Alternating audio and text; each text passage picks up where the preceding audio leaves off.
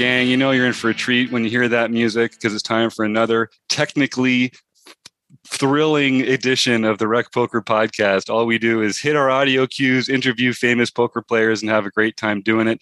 I'm your host this week, Jim Reed. Steve Fredlin's actually playing in something juicy, so he can't make the show. I'm Bluff Sterini in the home game.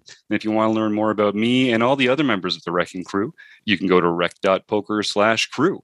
But don't take my word for it. A couple members are here tonight, starting with Chris Jones. Chris, why don't you introduce yourself? Yeah, I'm Chris Jones. I'm 5x5 on PokerStars and Twitter, and I am excited for this conversation because I've yet to make a Run Good series, but I'm really hoping to soon. So, and Tim? I'm Tim Fritz, Misclick Donkey across all platforms, Twitter, Facebook, any poker site. Also looking forward to this. Run Good is actually one of my favorite series to play, so this is going to be great. Nice. Well, as you may have guessed, if you're listening along, we've got Tana Karn and Haley Hochstetler here on the show. They are two of the big people behind Run Good gear and all that Run Good has turned into. So here, Tana and Haley, I'll let you guys figure out how to chime in, but welcome to the show and thanks for coming to share your story with us today. Yeah, no, thanks for having us. It's always fun getting to meet some new people. And obviously, Chris, we'll hopefully get to meet you in person soon enough. And Tim, thank you. You're already making me blush, even without a drink. So kudos. But yeah, so my name is Tana Karn. If you guys don't know who I am, I'm the owner and founder of the Run Good Poker Series, Run Good Gear, and Run Good Events. And here we also have Haley Hochstetler. I'll give a quick intro to her and she'll say hi. She is the VP of marketing for pretty much everything we do, even if it's Run Good or even outside of Run Good. We do a lot of client work for many casinos and other tours out there. But also, she is the lead photographer for the World Series of Poker. Cool. Welcome, Haley. Why don't you tell our members where they can reach you and a little bit about yourself? I'm currently in a parking lot in Las Vegas. I just left the Rio, and you can find me pretty much at the Rio any hour of the day right now, besides right in this very moment. I'm on Twitter all the time at Haley Ocho. Yeah, nice. You're a fun follow on Twitter. I always see a bunch of fun stuff coming out of your feed. You too, Tana, no offense. So you might know these two from some of the Run Good events that Rec Poker has been enjoying. We do these Rec Poker road trips. And again, if our listeners don't know, Rec Poker, we're an online, we're a community of poker lovers that it's free to join, whether you're online or live. We do have a lot of home games and fun on our website at rec.poker, but we also really enjoy the fun social aspect of traveling and playing live. And that's something that the Run Good series really seems to nail. Tana, I mean, every time I ask people about your events, people always say that what makes them stand out is the fun atmosphere. You can tell that people are enjoying themselves and having a good time. Is that on purpose for you guys, or is it just because of the people that come to your events? And if it's on purpose, how do you create that? How do you kind of keep that positive energy as part of your experience? Sure. No, great questions. It is definitely it's half and half.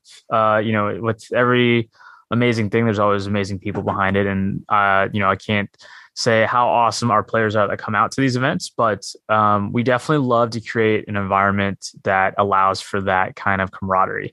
And I think the big thing about it too is, I just got back from the series out in Vegas, and I got to play the deep stack, and I got to play the bracelet events and all that stuff, and visit other rooms and other tournaments that are going on. And the big thing I think that people sometimes that have never played a Run Good series, the big difference maker is a lot of the structures are designed to be action oriented, and more importantly, not have you be able or not have you test your stamina every day. When I was at the World Series of Poker playing the bracelet event, we were playing 17 levels, 40 minutes each, from dusk to dawn. And that's not including breaks and dinner breaks. So if you can imagine, the mental toll that kind of takes on somebody, and especially if they're doing it for a straight, 2 weeks or 3 weeks or 4 weeks, however long you're out there, you can kind of see when everyone starts to get just a little bit bitter online, or a little bit more bitter on their tweets, or a little bit more bitter on their posts, which is understandable, which happens. But more importantly, though, I think we really did hit a nice sweet spot with our price points. A lot of people love our price points, and the big thing about it is it's only a week long, but it allows you to get as much poker in as you'd like without having to really break you down mentally. So our main event flights actually only last roughly about 6.5 hours. Depending on, this upcoming one that we're doing, we're going to be playing to the money. We're trying that out for the first time, which people do enjoy because, if you're going to make day 2, you want to already have a little profit in your pocket and, really get that sweat of being in the money. But outside of that, it's really supposed to be enjoying those, the 135s, the 185s, where, it accumulates a good chunk of money up top. But more importantly, though, if you are having to rebuy or buy in a couple times to, get something going, we want people that travel in with the understanding that they took off work, or, they basically, this is their weekend without the kids, or this is, their little getaway with the guys or girls, to really be able to play as much as they want. And at the end of the day, not break the bank, and more importantly, not break down mentally. So, yes, the long story to your answer, or the answer that I'm giving you is, it is halfly designed because of that, but because of those elements, the people that come out for these things are absolutely amazing because they come to have a good time, and it really hits home when people are, having last level beers, or, making sure they're eating, they're inviting everyone to breakfast before the tournament starts, or, going off on dinner break together, or, even on breaks, just talking over hands or grabbing a beer or going into a slot pool together. There's no shortage of action throughout the week. And I think that's what really brings it all together. Yeah, well, that obviously resonates a lot with us. We're all recreational players. We're amateurs in the true sense that we play for love of the game. And it's about the community and having fun together and railing each other.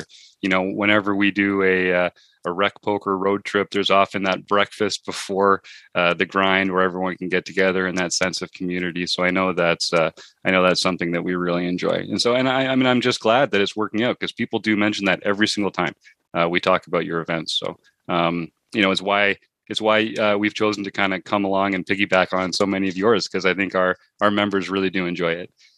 So we've got a question from Jim Gibson, the real Jim, here in the chat, who asks, what is Tana's background, and how did he start Run Good as an apparel company? Because I know that was the sort of the origin of all this. Tana, can you tell us a little bit about what got you into that, and then how that morphed into what everything has now become?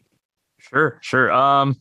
So we'll go do a little flashback here. I grew up in the restaurant industry, actually, and a big thing in restaurants is, well, at least Asian restaurants, I should say, is a little bit after hours gambling. And so I grew up, doing a couple games here and there, and that kind of led into some things in high school, in college, where I ran some just fun tournaments with the dorm rooms and the guys at different houses and things like that, and eventually. My true background of kind of where all of this kind of accumulated was I actually used to work in sports. I used to work for the NBA out in Los Angeles, and my team was the Los Angeles Clippers. We did marketing and sales, and the big thing when I joined the Clippers was I joined in an era where they were atrocious. And I'm talking like 0-32, like you couldn't give anyone a ticket to come to the game. It was a struggle. But in that struggle, the big thing we learned, and a lot of our customers and fans that came out, is at the end of the day, the big thing that I learned was people don't really, people are going to show up when you're winning. But if you can put out a good enough product and make it not always about basketball. At the end of the day, like people come into that arena, there's giveaways, there's the mascot, there's the cheerleaders, there's the, little side mini games during the halftime and the quarter, the interviews, the season ticket appreciation events. There's a lot that goes behind just the basketball game. And I learned at the end of the day, win or lose, people need to leave the stadium knowing they had a great time. And so we kind of took that mentality and put it towards poker. And it really kind of highlighted us to be a different product than what's out there kind of for some of these other tours that are going on. Not saying that they're better or worse, but just saying it's a different product when you come out, because we make sure that you are taken care of on or off the felt. As far as the apparel part, that started back in 2012, and I'll be honest with you, I was looking to kind of just be able to travel a little bit, maybe write off some gas receipts, traveling to some casinos here and there, and then I really just printed out some shirts and put them into a backpack and came out to the series. Awesome. No expectations. And it's always funny. I love telling the story because, I was at a table. There's a $1,500 WSP bracelet event, and Bernard Lee was there with me. And Bernard Lee is now one of our ambassadors. He's a great media ambassador. He writes for ESPN. He does podcasts like you guys for the Northeast, for the poker community out there. And I remember getting my backpack out. I was doughy-eyed, Bambi, whatever you want to call it. I was like, oh my God, I'm here. I'm in Vegas. I'm getting to play with all these guys I've seen on ESPN, and when Bernard made his run and I recognized him, and, I got my, bag of shirts out. I was, been able to hand them out to random people that I was playing with. And I go up to Bernard and I'm like, Bernard, hey, hey, would you like a shirt? And he looks me square in the eyes. He's like, nope, I'm good. And I was just like, oh no, the dream's dead. But at the end of the day, it's funny because after we played together for a little bit and we actually got to start talking about it and what I was trying to do, with the big thing of trying to get poker its own almost own brand or clothing line, where like skateboarding had DC or surfing had Quicksilver. I wanted to give poker something that people would actually be proud to wear, that was outside of a parody shirt or something that wouldn't be really recognized mainstream. And Bernard really fell in love with that, and obviously we talked more after that, and eventually he did take a shirt, and it actually became our ambassador. So it was it was a happy ending after all. You got to stay persistent with that kind of stuff, right? Lean on them. That's right. Well, that's cool. And then how did that kind of develop into the expansion into tours and events and everything else that you're getting up to? Because that story tracks perfectly with what I understand about you and your background. But what was the tipping point to get bigger and greater? Sure. I got really lucky on our journey upwards. So after we launched in 2012, it took about maybe a year and a half. We were going out to different events and, same thing. Eventually that backpack of shirts turned into a box of shirts, and then eventually turned into a case of shirts, and, eventually a table here and there at different events. And we were selling at down in Choctaw, Hard Rock, Tulsa, a couple of other casinos in the area. And then I get a call out of the blue from a casino called Downstream Casino, which is in about Joplin, Missouri. They're like, hey, would you like to headline a tournament? And I was like, absolutely. We kind of worked out some of the details eventually. And then after that, lo and behold, we're in this casino. We got the whole, 9 yards. We got the banner up, and we got, the merchandise table, and people are all excited. We got Poker News to come out and report it. And it was like one of those things where you're just like, oh my God, this is like, we had no expectations, and here we are, we're hosting our own tournament. And then, I went out to Vegas again, and I was lucky enough to bust to Vanessa Selps in a set versus her nut flush. I was young and naive, and I thought she did not have it. And I was kicking myself because it was like 4 hands into this $1,500 event. So I was like all amped up, and I was like, oh, well, there goes the day. So I ended up going back to Palm's Place. And I sit down at a pie gout table, and, as anything with gambling, you're sitting down with bunch of guys next to you in the trenches, and after a couple Coronas, maybe a couple shots, I started talking to this guy next to me, and his name was Andrew Brock at the time. And this was a gentleman who ran the poker room up at Horseshoe Council Bluffs, which is our second stop into the Caesars, and also a Caesars property. He invited me up there. I went out there to play an event they had in-house, and I got to actually sit down with the AGM, Samir. And for some strange reason, we hit it off, and he was like, why don't you host a tournament here? And the crazy part about this story is that Caesars, they actually don't let anyone in. It's because, they have the World Series of Poker, they have the circuit. So bringing in something completely new, just isn't in their wheelhouse. And for some strange reason, I got the green light. I'm not sure if corporate knew or not, but we were in there. And next thing you know, with once you're in one of the Caesars properties and you do well, other properties reach out to you, and it was kind of word of mouth after that. But the beauty of all of this, right, it all culminated actually as well into getting to meet Haley Hochstetler, who eventually became our VP of marketing. She actually was a cocktail server in the poker room. And I remember, wherever we go, obviously the crew likes to enjoy themselves and party a little bit. And we got to know Haley up there and stuff. And, she was like, hey, I actually do photography myself. And I was like, oh, very cool. I was like, we're going to have a stop down in Kansas City in Missouri, another Harris property. And, if you want to come down and, take some photos, like, come on down. And I'm not sure how serious she took it when I was saying it, but, she says that she thought I might've been joking, but she came down anyways.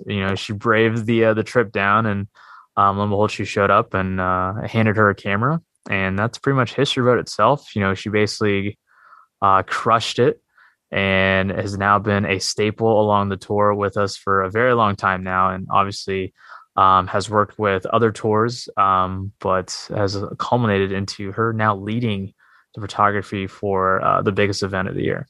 Yeah, and I know Chris has a question, but I can't turn down a great segue like that. Haley, I think some of our listeners and members might be familiar with you from some of those photos from the WSOP. Can you just tell us a little bit about kind of your perspective on getting together with the Run Good crowd and how that journey looked from your side? It was a bunch of being in the right place at the right time. I was pretty much like brought up to be a college athlete, and then I ended up dropping out of college and kind of like had a path to nowhere. And I ended up working at the casino in Council Bluffs right after dropping out of college when I was 18. And I didn't really have anything going for me other than I was serving drinks in the middle of the night at a casino.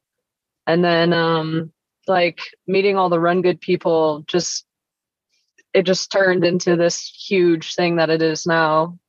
And I've been with Run Good for over 5 years now, and it's only been getting better. Yeah, 5 years sounds like a long time, but you guys have just been hitting it on a different level every year. So congratulations. Yeah. Sorry, Chris, go ahead. Yeah, no, Haley, I just kind of wanted to jump in and ask you a little bit about that. It sounds like right place, right time, but it also sounds like you had some sort of photography background or skills, or what kind of led you into this? Because I think some of your photos are like really recognizable in the poker world now. I recognize that name on the, the, whatever you call that, the ink stamp or whatever on all those photos. And so how do you approach taking photos for poker, and how did that skill develop for you?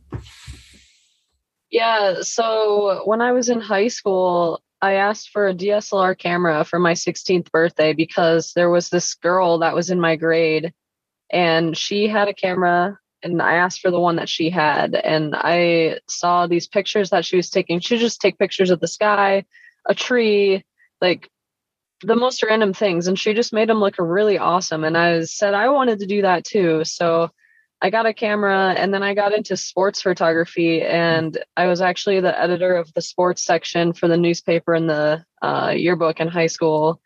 And then I ended up going to Iowa State for journalism as well. So I was covering Big 12 sports, football, wrestling, basketball, swimming. And I was just on the sidelines with my big camera everywhere. So a camera has always been in my hands since I was a teenager. And, when I think about football, basketball, swimming, they seem potentially like there's more like visible things that you could take a photo shot of. Like, I love the game of poker, but it's sort of not as like interesting visually, right? And so how do you approach that? How do you what makes a good poker photo? I think for me, it's the angle and the eyes. So I don't like to shoot above someone. I like to shoot at their level or below and up. So you get more of like the background around them, the table in front of them.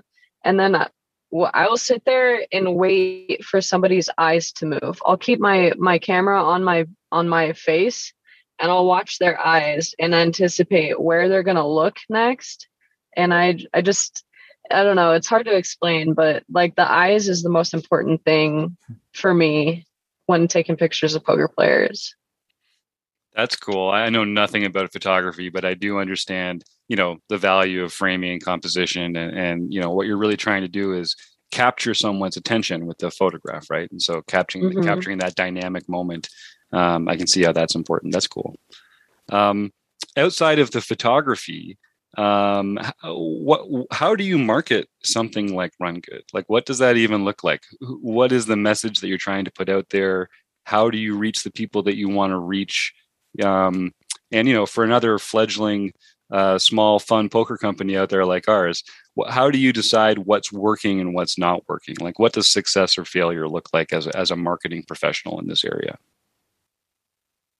I mean, I think photography is a pretty big part of it. You want to take pictures and capture the fun times that are had on the tour and make people want to come. Like Lexi Gavin, she's always smiling. Like, who doesn't want to sit next to her and play in a poker game?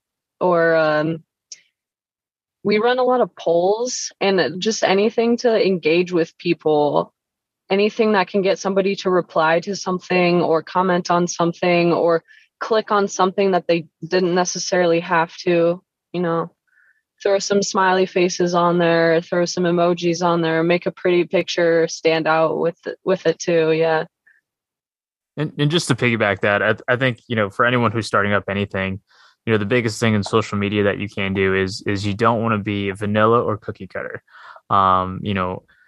It's funny because there's a couple people behind the Run Good Gear accounts that handle some of our social media posting, but you can really see that it's taking a little bit of all of our personalities that go into it.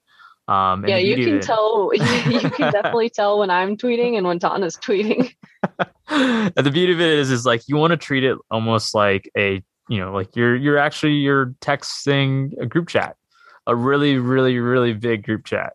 And the fun part about it is you just want it to be engaging, and also, a lot of things is, we'll sometimes go in and we'll just go and check out what everyone's doing, and respond and get excited about seeing other people winning tournaments or going deep in tournaments, or, putting up fun posts about, their family or dog or whatever. Because at the end of the day too, I think the biggest thing that separated us from a couple of the other tours is that, we're a group of people rather than like a company. And we really do enjoy connecting with players on a personal level, just as much as we love, hosting tournaments. Is, we want, even if we're not on tour, we're not, if we don't have any events coming up anytime soon, we're still being active on there and we're interacting with people. And, the beauty of it is we're just like another player out there that you come to know and love and play with for hours on end. Now it's just, either me or Haley behind the messaging, I guess. That's awesome. I think it is. People can tell when you're being authentic and real about that kind of stuff too, I think. And, that does resonate with people. And I think much like Rec Poker, I think you probably have kind of a uniquely positive self-selecting group that enjoys what you guys do, and that really is valuable in its own right. Having a great community of good people around you, that's the best. So, what are the next few events coming up that people can mark the calendar for? I know we talked about going back to Council Bluffs for a short trip, November 11 through 14. What to tell us a little bit about that and what's coming up afterwards? Sure. No, yeah. So we'll be back at Horseshoe Council Bluffs, November 11th through 14th. Starting on Thursday and leading up only to Sunday, which would be 3 events. The first event will be a black chip bounty. Then will lead us into 2 flights, which is there's normally 3, but this is going to be a little bit different on the schedule wise. So definitely, if you're planning on coming out, take a look at it before you do. They're 10 a.m. start times, and they're only 1 flight per day. So the big thing that we ran into when we went out there for the first time after the pandemic, for being on hiatus for probably a year and a half, was we were overwhelmed by how much love we got for people coming out, but we also knew that with that much love, it's sometimes hard to deliver for everyone. So we did not have enough tables this time around. There's a lot of stuff sometimes outside of our control that, we can't necessarily always get the right amount of staff, or we can't get the right amount of space for what we need to do. But at the end of the day, we still want to provide people with events, especially here in the Midwest, where there's a lot of places that are still closed or still refusing to run tournaments. Whether it's upper management or staffing or even spacing once again. So we're really just trying our best to make sure that we keep in touch with our players. But this one is going to be a little bit shortened version of our normal week series. So with the 3 events, we did spice it up a little bit by adding a Pro-Am seat to each event. So each winner will win an added Pro-Am seat, which is a $550 seat to go out to Vegas to play at the Poker Go Studio, which is a private event. It's 64 players. So throughout the past 2 years, we've qualified 32 players from the tour and 32 invitees, which would be including, like Phil Hellmuth, Negreanu, Maria Ho, Boston Rob for Survivor, Tyson Apostle for Survivor. We have, Twitch streamers as well coming in, like Janator Jake, and just a whole host of characters from all different walks of, entertainment. Jeff Platt will be there as well, and so will Jamie. And, the big thing about this is it's really going to be able to showcase kind of what this tour is about, and really that fun atmosphere. But more importantly now, and probably one of poker's biggest stages, these are the guys that are producing the World Series of Poker for CBS Sports. They're producing Super High Roller Bowl. They're producing High Stakes Poker, Poker After Dark, you name it. Now we're getting to take somebody who maybe is going to win a $250 tournament in Council Bluffs, Iowa, and now is getting to play on the same stage where they've traded, Phil Hellmuth has traded, $200K of money across this table. And we're going to be basically circling people in and out of the live stream table. We'll have commentators, the whole 9 yards. So it's really going to be a unique experience for just anyone who's able to qualify. More importantly, just to watch as well, because you're going to be seeing people who, probably play in your room for the past, 18 years. Mm-hmm. Every morning you see, there's Jim, buying in. We're about to grind some poker for the next 6 hours.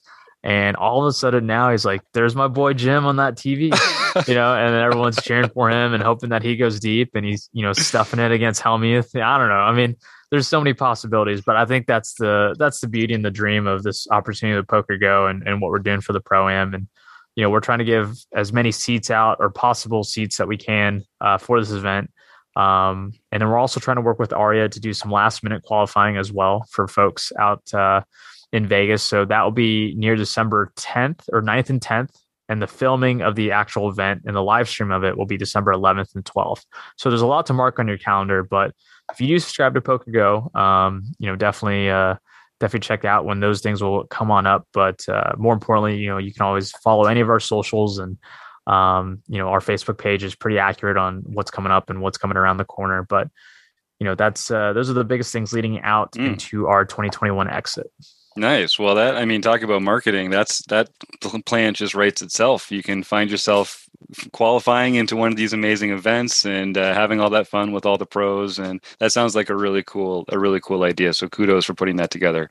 I love that idea of giving recreational players that seat at the table, and kind of catapulting them into that different stratosphere that we all watch on TV and enjoy and aspire to. That's very cool.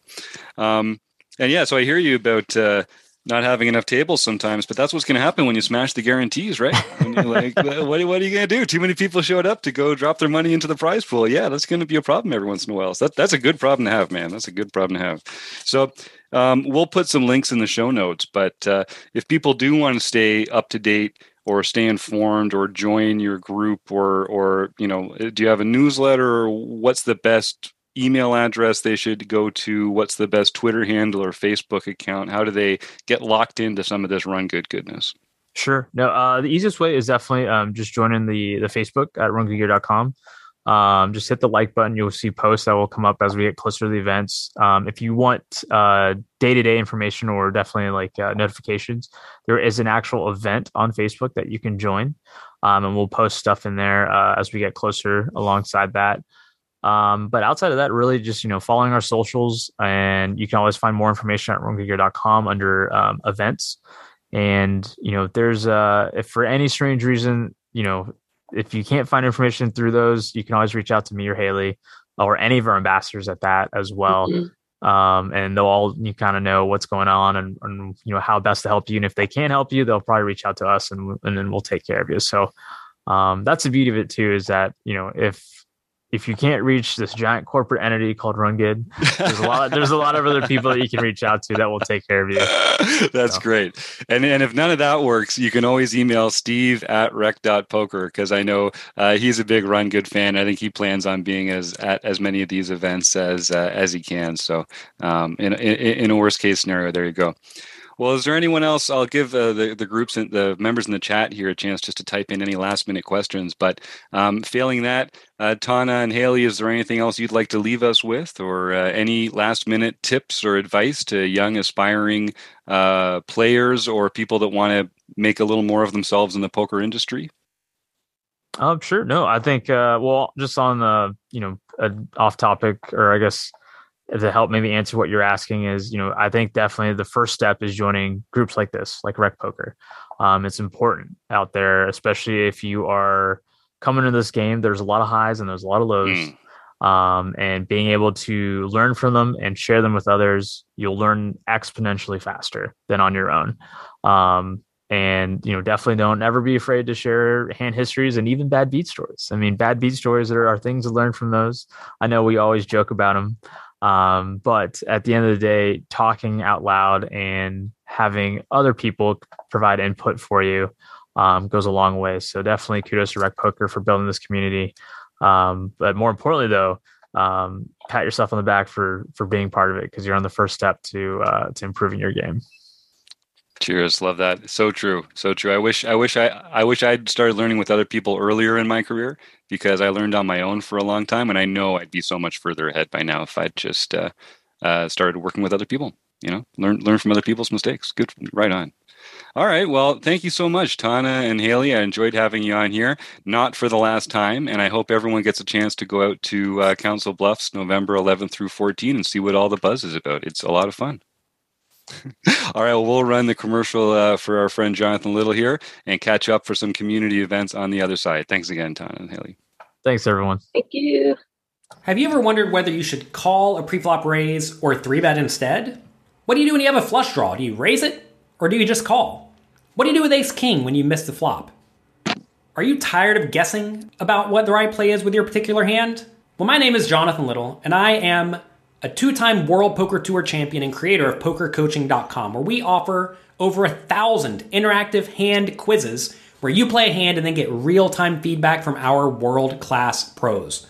Don't guess and don't stress. Just register for your free account at PokerCoaching.com/RecPoker right now.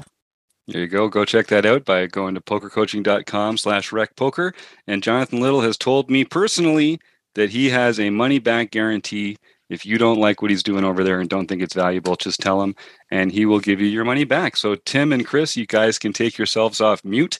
That's the end of the interview portion of the show. That was fun. That was a cool little peek behind the curtain. Yeah, for sure. Yeah, Chris, you said you're still waiting to hit your first Run Good event.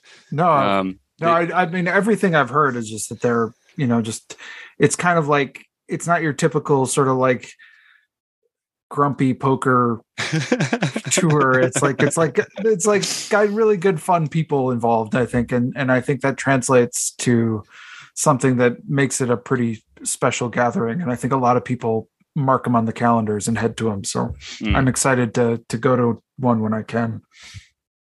Yeah, and Tim, you said they're practically in your backyard, right? Yeah, so I'll just add, anybody who wants any information that plans on heading out from the Rec Poker community, feel free to reach out to me. The Horseshoe in Council Bluffs is my local casino, so I hit all of the Run Good events there. And yeah, they're a great time. I can tell you, that the bounty, the first night bounty, at least like with the big series, this one's a little bit bigger buy-in, so it might be a little different, but usually, I mean, the drinks are flowing, people are having a good time. Like it's definitely a fun time. You know, it gets more serious for the main, but usually that opening bounty is just a fun time. You're saying I could find a few Long Island iced teas if I looked hard enough? Oh yeah. Oh man, that is boy. When I heard that story, that was like that's a tough poker drink. That's a tough poker drink. Let's just say. Yeah. It was a good one. Might have to be a new tradition. You never know. That's cool. Yeah, Tim.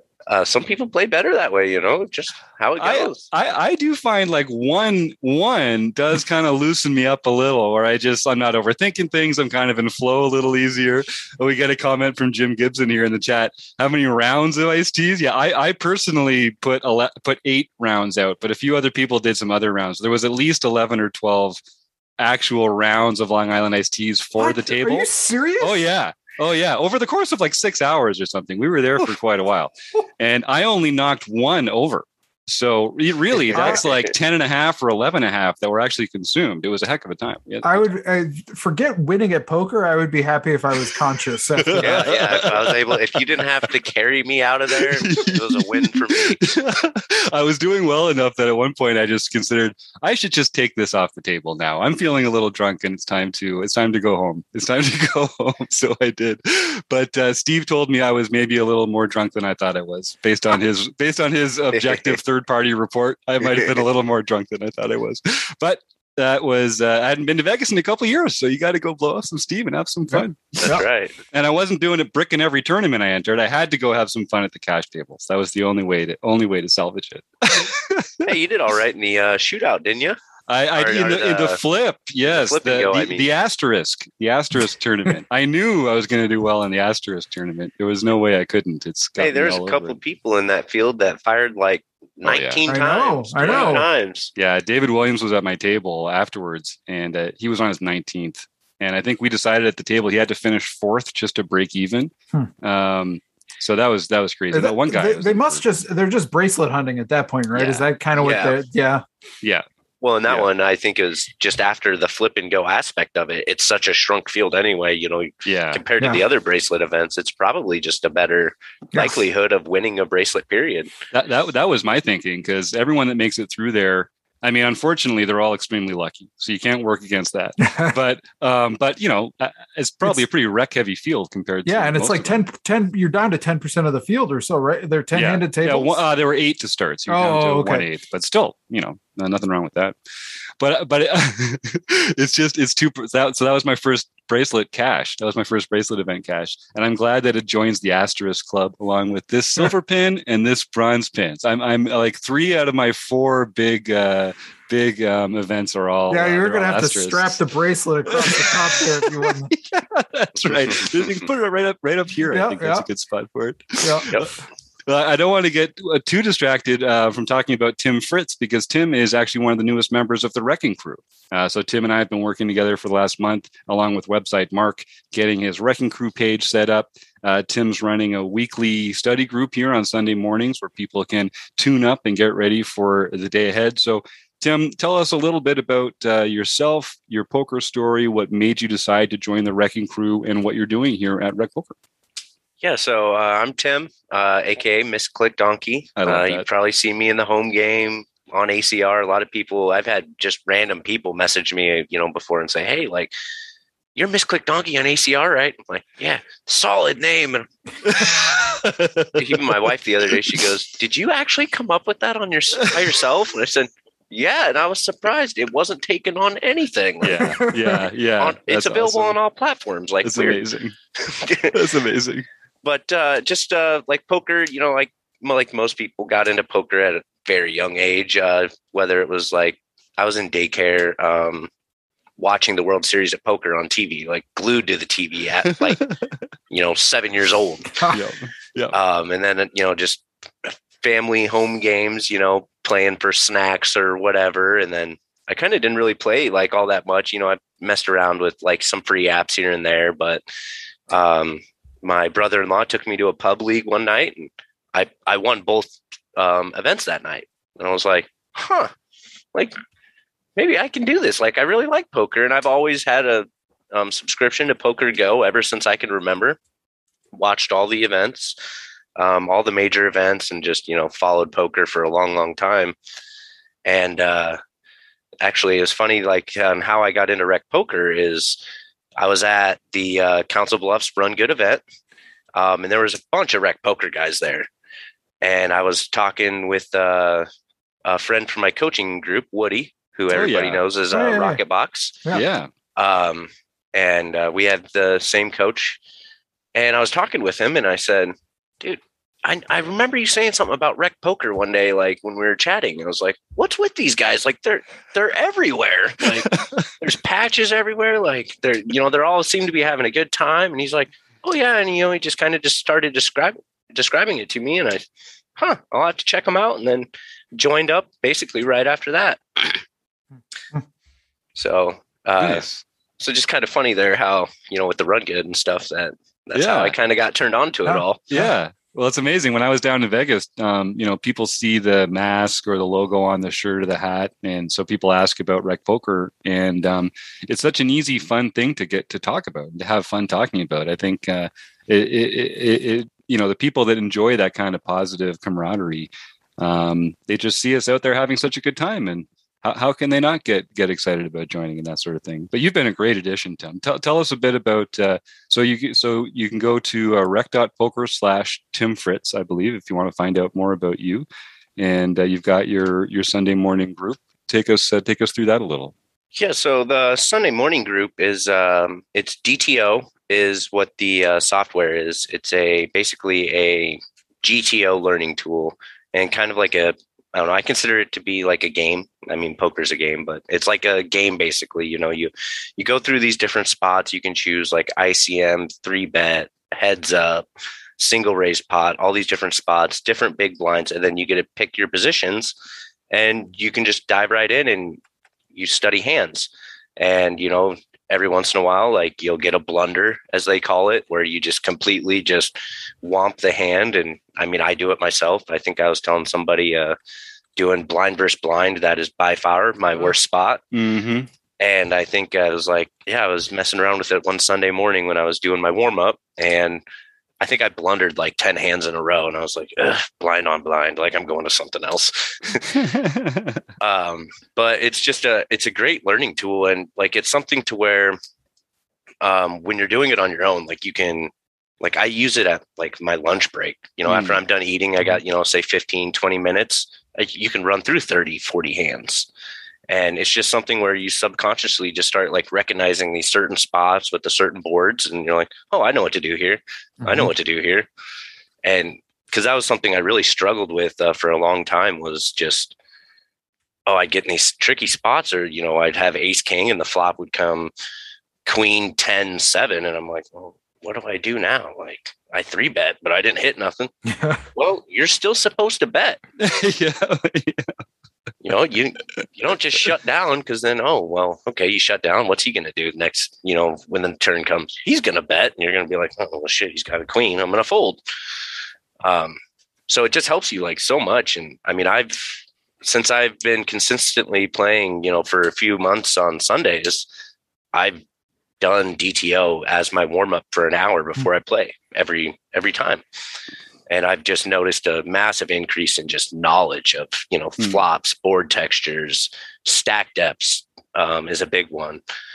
And it's just really helped me. And I know like there's a lot of other people, I could list through the stats of these DTO crushers that are just like killing tournaments right now. I think just over the weekend, somebody got third in a 5K online buy-in for like 70,000.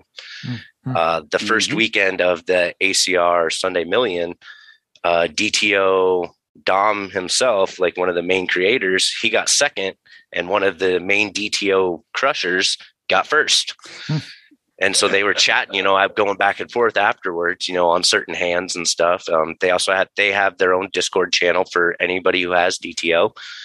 And I really enjoy it. And like my coaching group, we have a spot of the week where we do a spot of the week. And just everybody kind of goes through it, and, you know, don't be afraid to ask questions if you do get it and have trouble with something, you know, reach out, ask me questions. I do have promo code. You have to enter it online, though. I will say we learned this the hard way. You have to enter it on the web-based program. You can't, they do have an app, but if you enter the promo code on the app, it doesn't work for some reason. They're working through trying to fix that, but for the time being, just enter it on the website. The promo code is misclick, and it'll get you 20% off any of their subscriptions. They have different tiers. I think one's like $10, one's like $20 or $30, and then the $100 one is the super high roller, where it breaks down everything the most. The middle tier, I believe, you get all of the ranges, but it doesn't tell you what percentage they're doing with each hand on certain boards. So, I mean, to me, the $100 one's worth it, but that's definitely out of a lot of people's budget. For the longest time, I operated off the $30 version, and it was just fine. But if you have the budget, I would definitely go with the bigger one, but whatever fits you. And 20% off is 20% off. Like, yeah, that adds up on the doesn't sales. So yeah, and that's for the lifetime of it, right? That's not just up front. That would be 20% off, as long as you remember. Yep. Nice. As long as you stay active. You know, if you let the thing lapse and then go to resubscribe, enter the code again. Right, because it wouldn't be back. But all right. Nice. Well, people can find out more about Tim at Rec Poker, and by joining on the Sunday morning group. It's every Sunday at 10 a.m. Central, I believe, and it's about an hour. And one of the things I love most about this is Tim is getting at exactly the heart of Rec Poker here, which is taking things that he would normally do anyway and just inviting other people along for the ride. You know, that's what I do, these Saturday afternoon study groups, because I just needed to find some time every week for me to study something. And I wanted to involve the rest of Rec Poker in that. But we all have real jobs. Our study time and our playing time is at a premium. So we can't sort of like just create new stuff to work on. The best way to do it is to find things that we're already passionate about and invite people into there. So, you know, Tim loves DTO. He uses that a lot. I use Poker Tracker 4. I know Chris really enjoys Flopzilla and solvers and that kind of things. We all have our areas where we like to work and share our experiences and our expertise. So I know I'm going to look forward to a few of these Sunday morning sessions, Tim. That's exciting, man.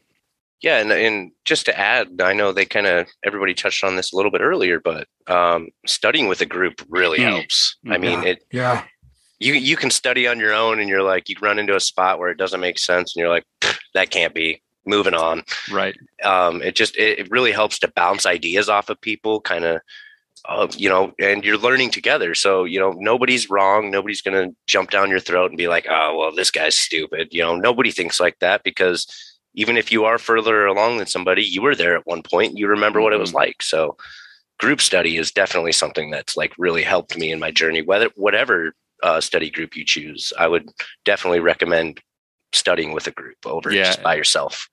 Couldn't agree more. And when we do our forums episodes of the podcast, I think the best ones are when people on the panel disagree, because obviously we disagree when we have different perspectives, but we do it respectfully and constructively. Right. And I think we always find, we always end up closer to truth when we disagree in a positive way. So that's really something to embrace, but it takes, some self-confidence to go out there and say, I'm not sure about something, or I'm okay with being wrong. But that's the only way to get better. Right. If you get a lot better, like our man, Chris Jones here, I know Chris has to leave soon to go set up the next seminar, but other than what's going on in Memberland, you just binked another not small tournament, Chris, didn't you? Share a little with the group about what's going on with your crazy quarter. Well, I binked another ACR big Sunday. Just another Sunday bink for Chris. It was fun. It was fun. It's kind of what and I couldn't go to the WSOP this year, so I really made a commitment that I'm going to really try to play some Sundays throughout the fall and really kind of ramp up my online game. I've been really trying to focus on some of the online piece. One of the things I think I've been able to figure out in this past year is some of my note taking and some of that. And if I ever share some stuff that about this particular tournament, there were 2 or 3 spots that I really remember that that I went specifically off a note I took, and it worked perfectly. Nice. Oh, those are great. That's a great feeling. And that's so that there were some really great things about this tournament that were fun for me. Nice. Well, congratulations, man. It's great to see. Thanks. Chris works really hard on this stuff, but he's also just a naturally gifted player. And so, it's a 50-50 or just a natural luck box. I've got that covered. I've got that covered for the entire panel. When it comes to lucking into things, that's Mr. Asterisk. But no, I think it's even money between Chris and Taylor, who's going to get that first bracelet. But these two guys they're in a race. There's no doubt about it. So Chris, you're also working on the focus every month and the monthly seminar, which we're going to free you to go organize right now. What's the setup this month? So this month we're gonna. This is gonna take a little bit of tinkering on my part, but we're gonna try to have most of the table playing pretty short stacked, between 15 to 25 big blinds, and even if they chip up, I'm gonna knock them back down. Yeah. Nice. So basically people are gonna be consistently playing with that short stack, and we're gonna talk about some spots that come up. I think. I see a number of players make pretty big errors in this spot, and it's a spot that I think you can learn to play really well and effectively. So that's what we're going to be focusing on this month. Nice. Well, we've got a whole ton. We haven't done a live podcast in a while, so we've got a few weeks of home game winners that I'm going to run through here. So, Chris, if you have to go, I got to go. Get I saw the list, though. Good luck. Yeah, so I'll catch you. I'll catch up with you in the seminar a little later on, Chris. Thanks. Okay, sounds good. I'll see you then. Looking forward to it, buddy. All right. We're all about the back-to-back engaging opportunities here at Rec Poker. So we finish this podcast, and some weeks we jump into recording the forums edition of the podcast. Some weeks we jump into the seminar. Some weeks we have a planning meeting after this. And so I will just circle that for a second. This episode will come out the first week of November. I'm pretty sure this one comes out on the 2nd. So if you're listening to the day it comes out, it's November 2nd, Tuesday. The following week on Monday night, November 8th, we're going to have a planning meeting. And normally the Rec Poker planning meeting is just for the core team. And we talk about how we're going to run the seminar that month and what to sort of keep everyone in the loop about. But this one's going to be a little different. We're inviting everyone from the Wrecking Crew, some active members. And I thought I would just put it out there on the podcast. If you're a regular listener and you have some thoughts on how we might improve things at Rec Poker or some ideas on how we might grow into 2022, it's a good time to share those thoughts because we are putting some big things in motion for next year. We're trying to sort of see what's worked and what hasn't worked this year. And you can email me, jim@rec.poker. And I'd love to invite you to this planning meeting, and maybe we can pick your brain and find out some other ways to improve. So don't be a stranger, and don't hesitate to reach out on that front. Other news in Memberland, we're still Steve and John and some of the gang are down in Las Vegas right now. So we're still adjusting the timing on some events. Make sure to check out the calendar at rec.poker right on the homepage there. You can see everything that comes up this week. And I want to run through some home game winners here. And I'm not going to give everyone the full John Somsky treatment because there's no one to take John Somsky's place. All we can do is step in for the moment. But going back to the end of September, Brown Eyes or Nikki Smith, Dan Wick, M. Babker, Michael. And look at this. Misclick Donkey himself, Tim Fritz, won his first daily, the nightly series on September 30th. Congratulations, Tim. Way to go. We're sending out those pins, I think, twice a year. So we'll get that mailing out to you sometime this winter, I think. You can just put them all in one package. Yeah, now you're talking. Yeah, that's right. We'll just put a few aside for now, and then we'll see how many it gets to by mailing time. You're in good company here. The next night was Fergie 56, Kim Kilroy, winning her 9th nightly. And then the night after that was Rocket Box, Woody Adams, our old friend from Pennsylvania, coming in for his nightly. Also, Jamel, Fortune New York on the 2nd. Evil Roy, our friend David. Trey, Thomas Penna. Uncle Tom's Cabin, Jeff S. won an LPP tournament. And so if anyone wins a tournament on Sunday, you can email me, jim@rec.poker, and I will send you your prize, which is not only a pin, but a free month at Learn Pro Poker. So I do encourage everyone to go check that out. Later in October, Type Login, Joseph Foss, Deuces Wild, Kevin Kalhoff, Hot Rod Bunny, Ace Booyah, Greg, GF Hawk, Eric Romo sneaking in there on October 9th with the win.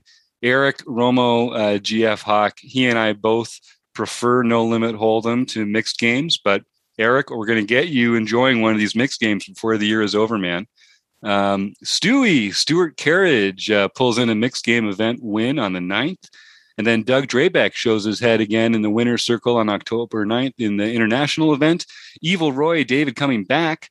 And Misclick Donkey showing up again here, winning the Sunday, October 10th LPP event. And Tim, you've already sent me your request, and I sent you that code for LPP. So next time we have you on the show, I want to hear about how that's going and what exciting stuff of theirs you're looking up for. On October 11th, Eric Anderson, who's here in the chat. Hi, Eric. Congratulations. This is the silver pin, this beautiful little bad boy right there. Congratulations, Eric, on the silver pin. I'm looking forward to reviewing your ascent to greatness in the monthly online review and hang on Wednesday, where every month we take a look at the recorded play from the final table of the Tournament of Champions. And Eric won this one, and Eric was running Poker Tracker. So he sent me his hand history for the tournament. So we're actually going to be able to review the hand history from the final table with Eric's cards exposed and with all the details of the hand captured by Poker Tracker for my area of expertise. So that's going to be super fun. We'll get a chance to really go deep into Eric's play. And every month when we do this, we really learn a lot about the player pool at Rec Poker. We learn about sizing. We learn about player tendencies. And as the final table marches down towards heads up and the final victor, it's a really good opportunity to share some thoughts, ask some questions about shorthanded poker and how to go get that silver pin, that elusive silver pin. But we also had Gopher Boy DJM, our own Taylor Moss, winning on the 13th. Mudslinger Jack Petchel came in for one. Dan 33148. Hot Rod Bunny, Keck Geek 65, the Slayer Jacob Kiki, who's up to 17 or 18 wins or something this year on his march to 20. Hazy, my man Chad McVean coming in to win the mixed event, of course, on October 16th. And then CPC Chris Carrigan. I Somskied that one. Chris, you'll have to write in and tell me how to pronounce that. And John Lutzy. I'm going to go with Lutzy. I've been calling him John Lutzy this whole time. But someone told me recently that I've been calling Roger Shoot, and his real name is Roger Shooty. So, Roger, my apologies, sir. Shooty only from now on. And now I'm not sure about Lutzy or Lutzy. So, John, that's on you. You got to tell me, buddy. Randy Smith Roadstar coming in on the 17th. What am I trying to say? He's not new to the winner's circle. And then the last week that we missed, Hunter Haas, Eric Anderson showing up again just for a boring old bronze pin this time. And Kim Kilroy and Misclick Donkey and Chad McVean and Jacob Kiki. Oh my God, it's a who's who of Rec Poker Illuminati here in the last week. Keto Man, Kian Tavakoli, winning the mixed event. Way to go, Kian. And Keith Brandt, who's another new member of the Wrecking Crew, rocking it in the international series. Jeff S., a different Jeff S., Jay Sedham, winning on the 23rd. And Iceberg King, John Scare, winning his first LPP tournament. So yeah, John, I think I actually saw an email from you already. And so I will send you off that code. Congratulations to everyone who participated in those. And we got a few repeat winners in there. So that's exciting. Nice work, everybody. Yeah, that was a lot. That was a lot. Well, when John signed up to be our online home game director, we were doing 2 tournaments a month. and now we do 40 or 41 a month, depending on the month. So it's a lot. It's a lot to catch up on. There you go, John. John Somsky, I hope you're down there crushing it with Steve and the gang. I missed my time at the Rec Poker House. Boy, that was fun. Already looking forward to next time. So, Tim, it's just you and me, buddy. Anything else we should add? Any cherries we want to put on top, or just bust on out of here and go learn how to play some short stack play in the seminar? Yeah. Everybody needs to go to the short stack seminar. Oh yeah, no kidding, man. People make so many mistakes in this stack deck. I see like a lot of things, short stack wise, just by playing the home games. You know, Yeah. a lot of opening sizes, kind of range stuff. What to do when somebody opens. I think it'd be great for everybody, not just myself. I love short stack play. I will say, a big thing for me that I will preach to anybody: short stack, because you're going to play 80% of your tournament in the 15 to 30 big blind range. Mm-hmm. You know, you might get lucky and be like Chris and just ride 70 big blinds the entire tournament and bink the thing. But for most of us, you know, you're fluctuating, you know, 20 to 30, 20 to 40, back down to 20. Oh, now I'm at 15. Okay, now I'm going back up to 20. You got to really know how to navigate those stacks to be able to run deep in a tournament. That's where I probably spent 75% of all of my learning so far, is in short stack play. Yeah, and I think also, people don't appreciate how much skill can be involved in playing a short stack, and even down to 9, 8, 7 big blinds. It's easy to make mistakes at that depth, but it's also easy to just do a little studying and pick up some low-hanging fruit when it comes to getting better at that depth. And there are some surprising little rules of thumb that you might be able to use when it comes to when to call instead of raising, when to raise instead of calling, when to raise instead of folding. A lot of that stuff that, at 30 or 40 big blinds doesn't make any sense at all. When you get down to 10 to 20 big blinds, it can actually make a lot of sense. And as Tim says, this is where most of the tournament is played. And I'll tell you one thing, and this is Eric Anderson says in the chat: you can't win if you can't play short-handed and short-stacked. They all end that way. Exactly. Every tournament ends up being short-handed and short-stacked. And that's where the most expensive decisions are made. That's where the most expensive mistakes are made. So you don't want to be practicing that for the first time when it matters. So get this kind of short-stack play in. And if you have a little confidence in your ability to play a 7 big blind stack, then when you've got a 14 big blind stack, there's not that much pressure on you to actually make something happen before you get too short. Right. Because I think you'd be surprised. You can get quite short and still feel like you can make intelligent poker decisions. And so, right, yeah, you don't get that the mindset of, oh man, blinds are creeping up. I've got 12 big blinds here. I need to make something happen. Right. No, you don't. No, you can just fold all those bad hands just right away. Yeah. It really helps having that confidence. And like Jim said, when you get deep in a tournament, like Chris's tournament last night, I'll use that for reference. I think when they hit the final table of that 100K, I think there was 2 stacks that were like 50 to 60 big blinds. Everybody else was 25 or below. Mm-hmm. And I think actually Chris was one of those 25 or belows, and then ended up, getting some hands. I know he ran a pretty nice bluff at one point, but it's just having confidence in your game at that stack depth that will help you progress and be able to make those final table runs. Mm-hmm. Mm-hmm. Yep, exactly. So don't, and I think especially for us recreational players, we do feel like sometimes we just have to make something happen, or we have to like manufacture a spot because we've got a blocker or something like that. But honestly, if you don't feel that pressure, if you can just continue making good poker decisions, no matter what your stack is, and not feel like you're at some threshold where you have to make something happen that isn't there, I mean, you're gonna make fewer stupid mistakes that keep you up at night later. So take that one from me. You're just gonna make fewer mistakes that you are gonna have to wonder about later. So you should always take the plus EV spots that are presented to you, but get comfortable with a short stack, because your ROI will increase dramatically. just, I do it too. Last night I was running very deep in a tournament, 27 left with 4,000 runners. Mm-hmm. And I opened, I think, from the hijack, small blind jammed. I had ace 10, called. And instantly when I called, I'm like, oh my gosh, like, that's not a call. Like, why did you do that? And it was for my, basically my whole stack. I think I was left with 2 big blinds. He had ace king. Mm-hmm. And it just board ran clean. He wins. And I'm like, well, that's the tournament. I'm down to a big blind and a half. Yep. And 27 left, out of 4,000. Mm-hmm.